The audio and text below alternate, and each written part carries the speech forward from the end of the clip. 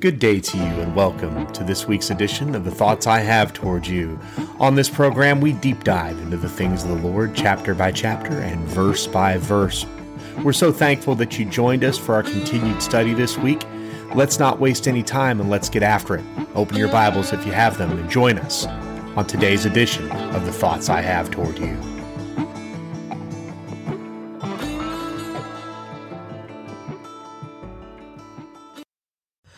Let's open in a word of prayer.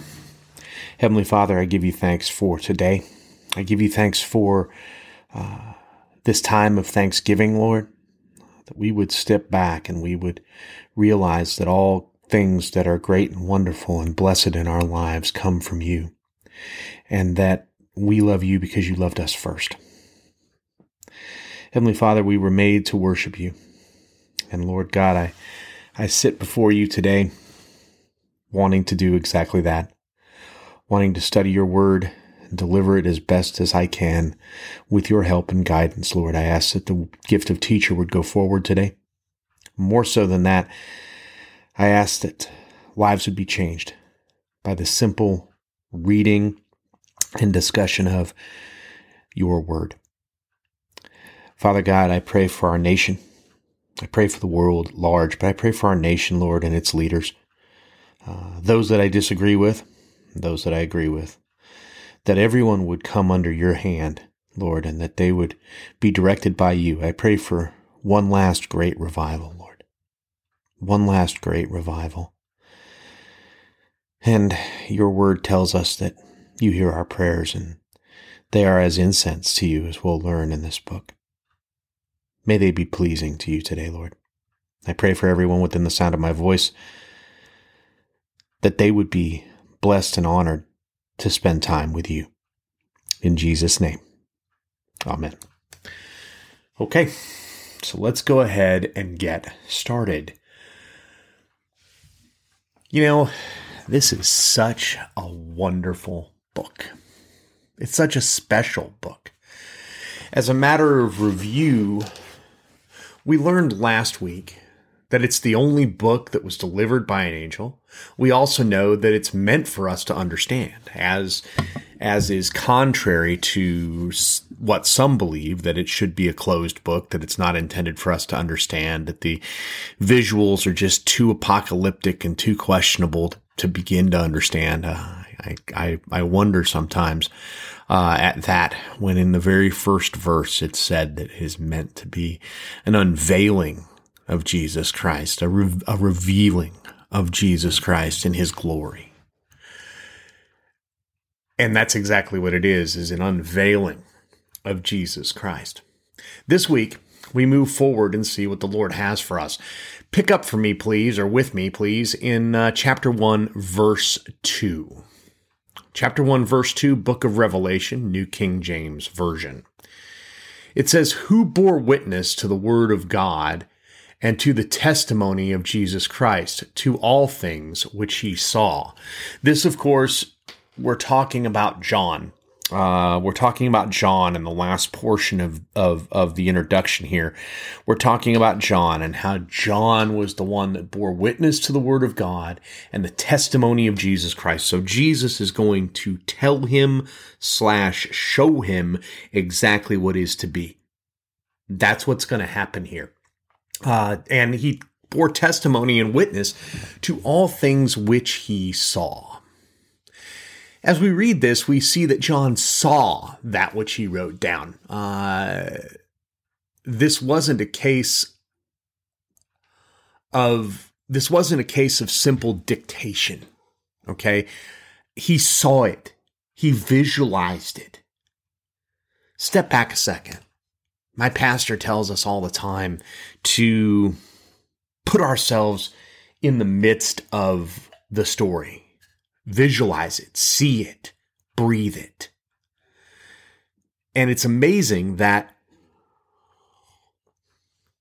John was there to witness, to see everything which he wrote down. And that also tells us from a practical perspective that there's going to be a lot in the way of imagery here. And it's a good place to stop and set some ground rules for the overall study. So So we're going to do that real quick. I believe that the best way to interpret Scripture is literally, meaning that if the Bible says a thing, that's what it means. Interpretation of Scripture is based on context, and Scripture is best interpreted by itself, as we learned last week. To illustrate this, this example, take a look at two separate scriptures, John 3:16 and John 14:6. Now, John 3:16, everyone knows it. Everyone knows John 3:16, whether you're a believer or not. You know 3:16. If you watch football, you see guys, or you used to see guys. I don't know if the NFL allows this anymore. Side note, sigh. But they used to have 3:16 in their eye paint. Tim Tebow was famous for that. And John 3:16 says this, New King James Version. For God so loved the world that he gave his only begotten Son, that whomever believes in him should not perish, but have everlasting life. This is known as the gospel in one verse. Jesus is telling Nicodemus why he came. It's the mission statement of Jesus, if you will. If anyone ever asks you what you believe, what makes you a Christian, keep it simple. Jesus did. For God so loved the world that he gave his only begotten Son, that whomever believes in him should not perish, but have everlasting life. You know, when I was a kid, side note, when I was a kid, I used to lay in bed, and it was really the only verse I knew by heart in the Bible. Because we didn't do a whole lot of memory verses or any of that stuff. When I was a kid in church, we didn't do a whole lot of memory verses. We did a lot with Lutheran Catechism, and we did a lot with, we memorized the Lord's Prayer, and we rewrote it. We did all those things. But this is the one verse that I knew. And on my roughest day, it used to give me so much hope. And gang, that's what the gospel is supposed to do, and that's what this book does. The book of Revelation is not a book of fear. I hear so many pastors, their lead into the message is, dun, dun, dun, Revelation. No, it's a book of hope. The title of this message, by the way, this week, is Revelation's Special Blessing. And it is a book of hope, Revelation is. It's known as the gospel, John 3:16. Getting back to that, John 3:16 is known as the gospel in one verse. Jesus is telling Nicodemus why he came. And like we said, keep it simple. When someone asks you what you believe wholeheartedly. And if you can't remember the whole verse, that's fine. Just say that you believe that Jesus Christ is the only begotten Son of God. God sent him to this earth, and he lived and he died, and God raised him again from the dead on the third day so that you never have to die. That's it. That's the gospel. The verse is literal. It's a statement of fact, and it should be taken as such. Now let's look at John 14:6. Okay? John 14:6, Jesus is talking to his disciples. And he says, I am the way, the truth, and the life. No one comes to the Father except through me. John 14:6. Now, what does that mean? What does that mean? While John 3:16 was a mission statement, for God so loved the world that he gave his only begotten Son, that whomever should believe in him should not perish but have everlasting life, right? John 14:6 is it's worded a little differently, right? This verse is a bit different in verbiage. Jesus is talking about himself being the way, the truth, and the life. These are figurative terms. And then he says, we must come through him to get to the Father. There's a ton to unpack here, and that's a study. This verse is a study all by itself, as is John 3:16. However, this verse is a study all by itself, and I don't have the time to flesh this out because I've got another point I need to make here. But Jesus is saying that he is the way to salvation through faith. Okay? Through faith. I am the way, the truth, and the life. No one comes to the Father except through me. Through faith. He is the truth and the life. As God, Jesus embodies all these things, and no one comes to the Father, also God, that's the Trinity, which is a whole nother month of studies, through belief in him. Whew. Wow. Okay, so let's do that again. Jesus says he is the way. The way to what? The way to the Father. He is the truth and the life. The truth of God's law and everlasting life. As God, Jesus embodies all of these godly traits, and no one comes to the Father, also God, it's the Trinity, as I said, except through him. That's a lot, I know. Suffice it to say this, John 3:16 and John 14:6 match one another in meaning, or in message. When we understand the context, we understand the meaning. Okay? So the context of 3:16, the context of John 3:16 is that Jesus is talking to Nicodemus, and Nicodemus says, during the conversation, Jesus tells him the truth. He says, look, the plan was this. For God so loved the world that he gave his only begotten Son, that whomever believes in him should not perish, but have everlasting life. Okay? Jesus then is talking to his disciples in 14:6, and he says to them, look, I'm all of that. I am the way to salvation. I am the truth of the gospel, and I am everlasting life. And no one comes to the Father, all of those things, except through me. In other words, you must have faith in Jesus to attain all of those things. Just like 3:16.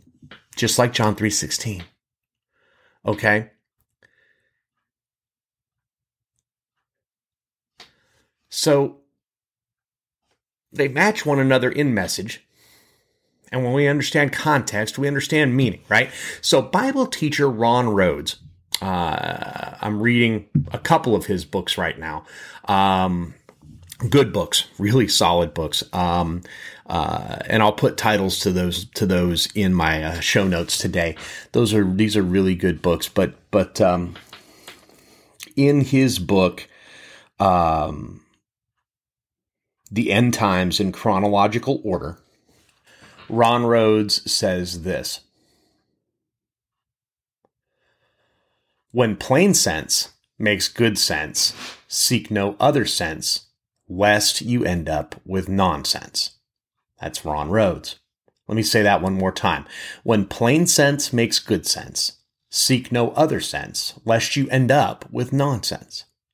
So, as we work through this book, we will take it as it comes and allow the Holy Spirit to speak to us one verse at a time.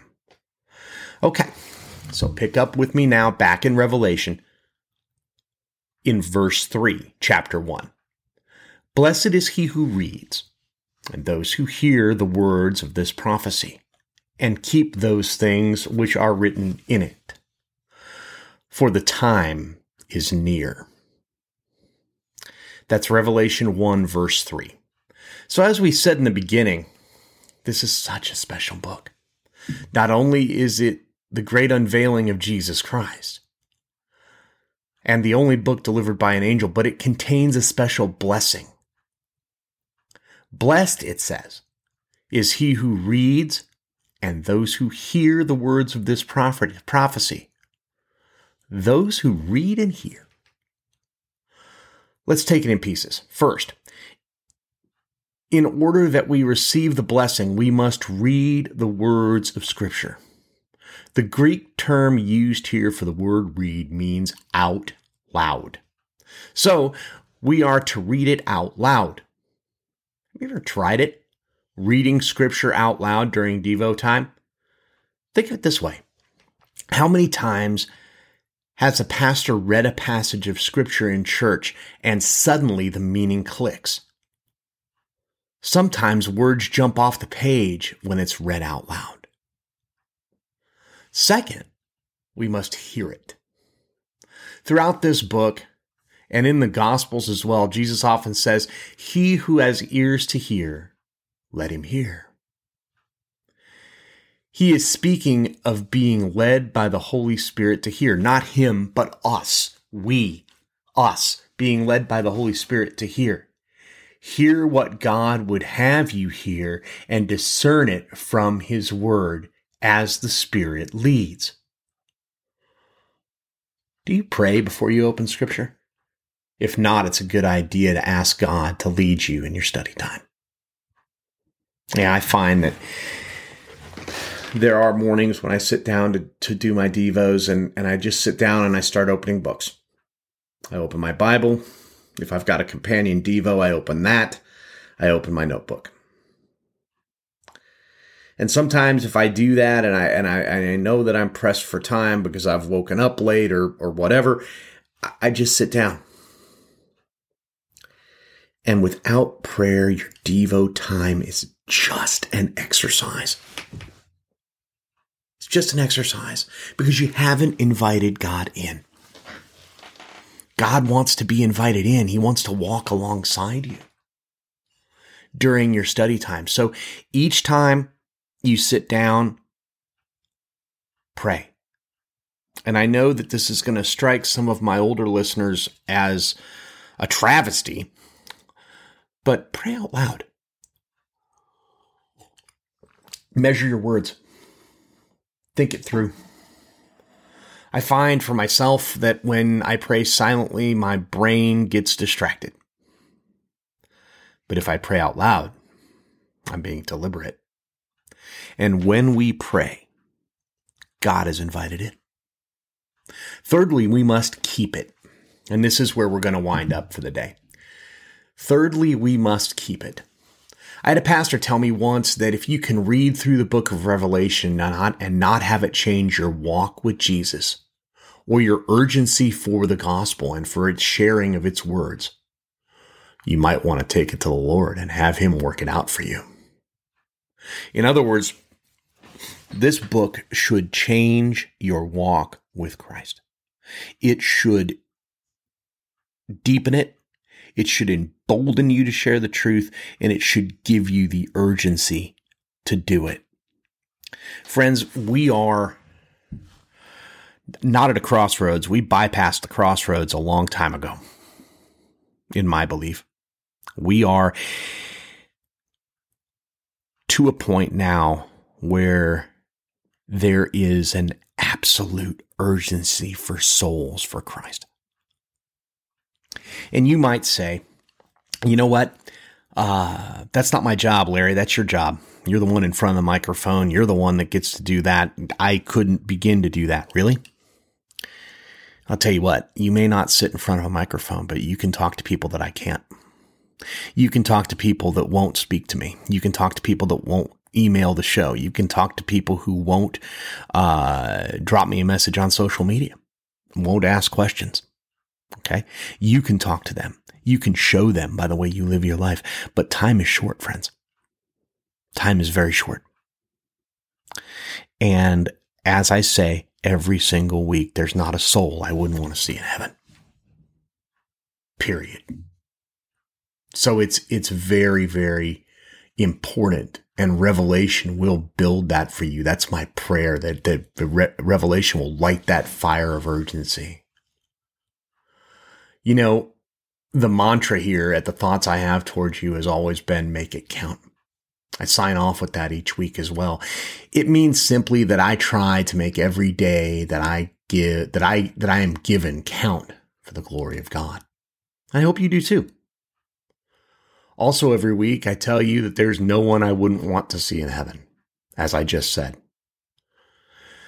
Just to put a fine point on it, I truly mean that. That's why I'm here.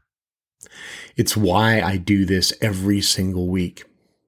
I'm called to reach people with the gospel, and I endeavor every time I sit down before a microphone to reach the lost and searching for God's glory and not my own.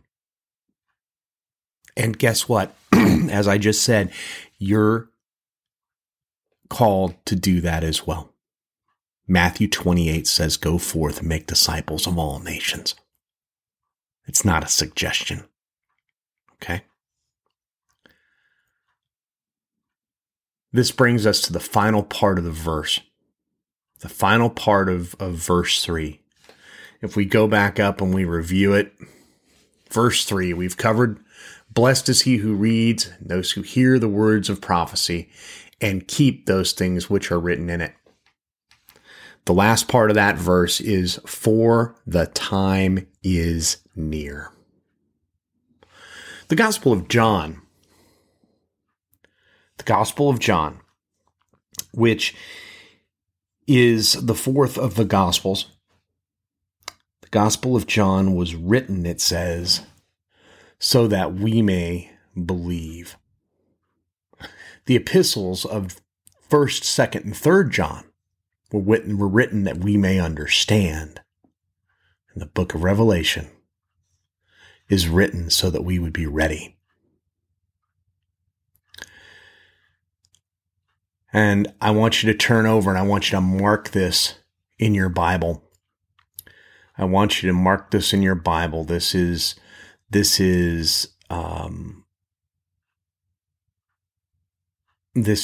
in the book of John 20, verse 31. "But these are written that you may believe that Jesus is the Christ, the Son of God, and that believing you may have life in his name." That's the Gospel of John. 1st, 2nd, and 3rd John, as I said, those are instructional, that we may understand, and Revelation, as we're going to find out, is written that we may be ready. And if you hear this today and you think to yourself, I really never knew that any of that stuff was in the Bible, and I think I need to do something about it. You're right, you do. If you'd like to turn away from your sins today, fancy Bible word tied to it, it's repent. If you'd like to repent of those sins today, it means turn away and accept Jesus Christ as your Lord and Savior. All you have to do is talk to him. That way you can be assured of the blessing that comes with this book, and you can be assured of everlasting life, as it says in John 3:16. "For God so loved the world that he gave his only begotten Son, that whosoever, that means anyone, should believe in me, whosoever should believe in me, should not perish, but have eternal life." That's the mission statement. And if you'd like to have eternal life and be guaranteed of your spot in heaven and know where you're going when you die, all you have to do is talk to him. And you can say, "Dear Jesus, I know I'm a sinner in need of a Savior. I'm sorry for my sins, and I want to turn from them today. I want to repent, and I want to follow you all the rest of the days of my life. I believe that you lived for me, and you died for me, and on the 3rd day, God raised you from the dead. Thank you, Jesus, for saving me. Amen."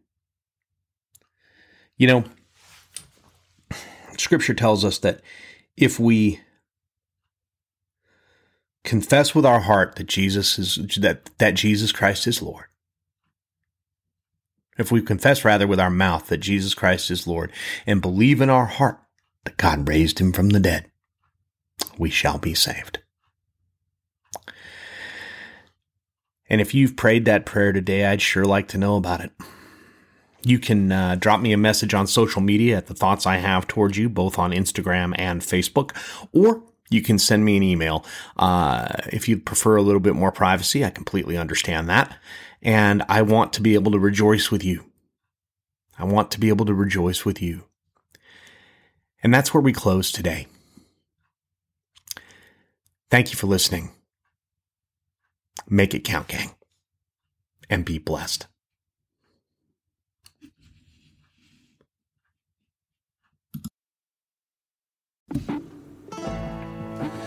Thanks so much for joining us for this week's edition of The Thoughts I Have Toward You. To those of you who've been with me for a while, I thank you for your continued support and prayers. I couldn't do it without you. If you're new here, thanks for coming by and checking us out. I pray that this message was a blessing to you. As always, if you were touched by what you heard today, pray for this ministry. And when you're done, pray some more. I covet your prayers. The mission of this ministry is to share the gospel of Jesus Christ to a broken world, because there's no one I wouldn't want to see in heaven. If you agree with that simple mission statement and want to support this ministry, go to Apple Podcasts, Amazon Music, Spotify, or wherever you get your podcasts, and leave a 5-star review and subscribe so you'll never miss an episode. Until next time, make it count, gang, and be blessed.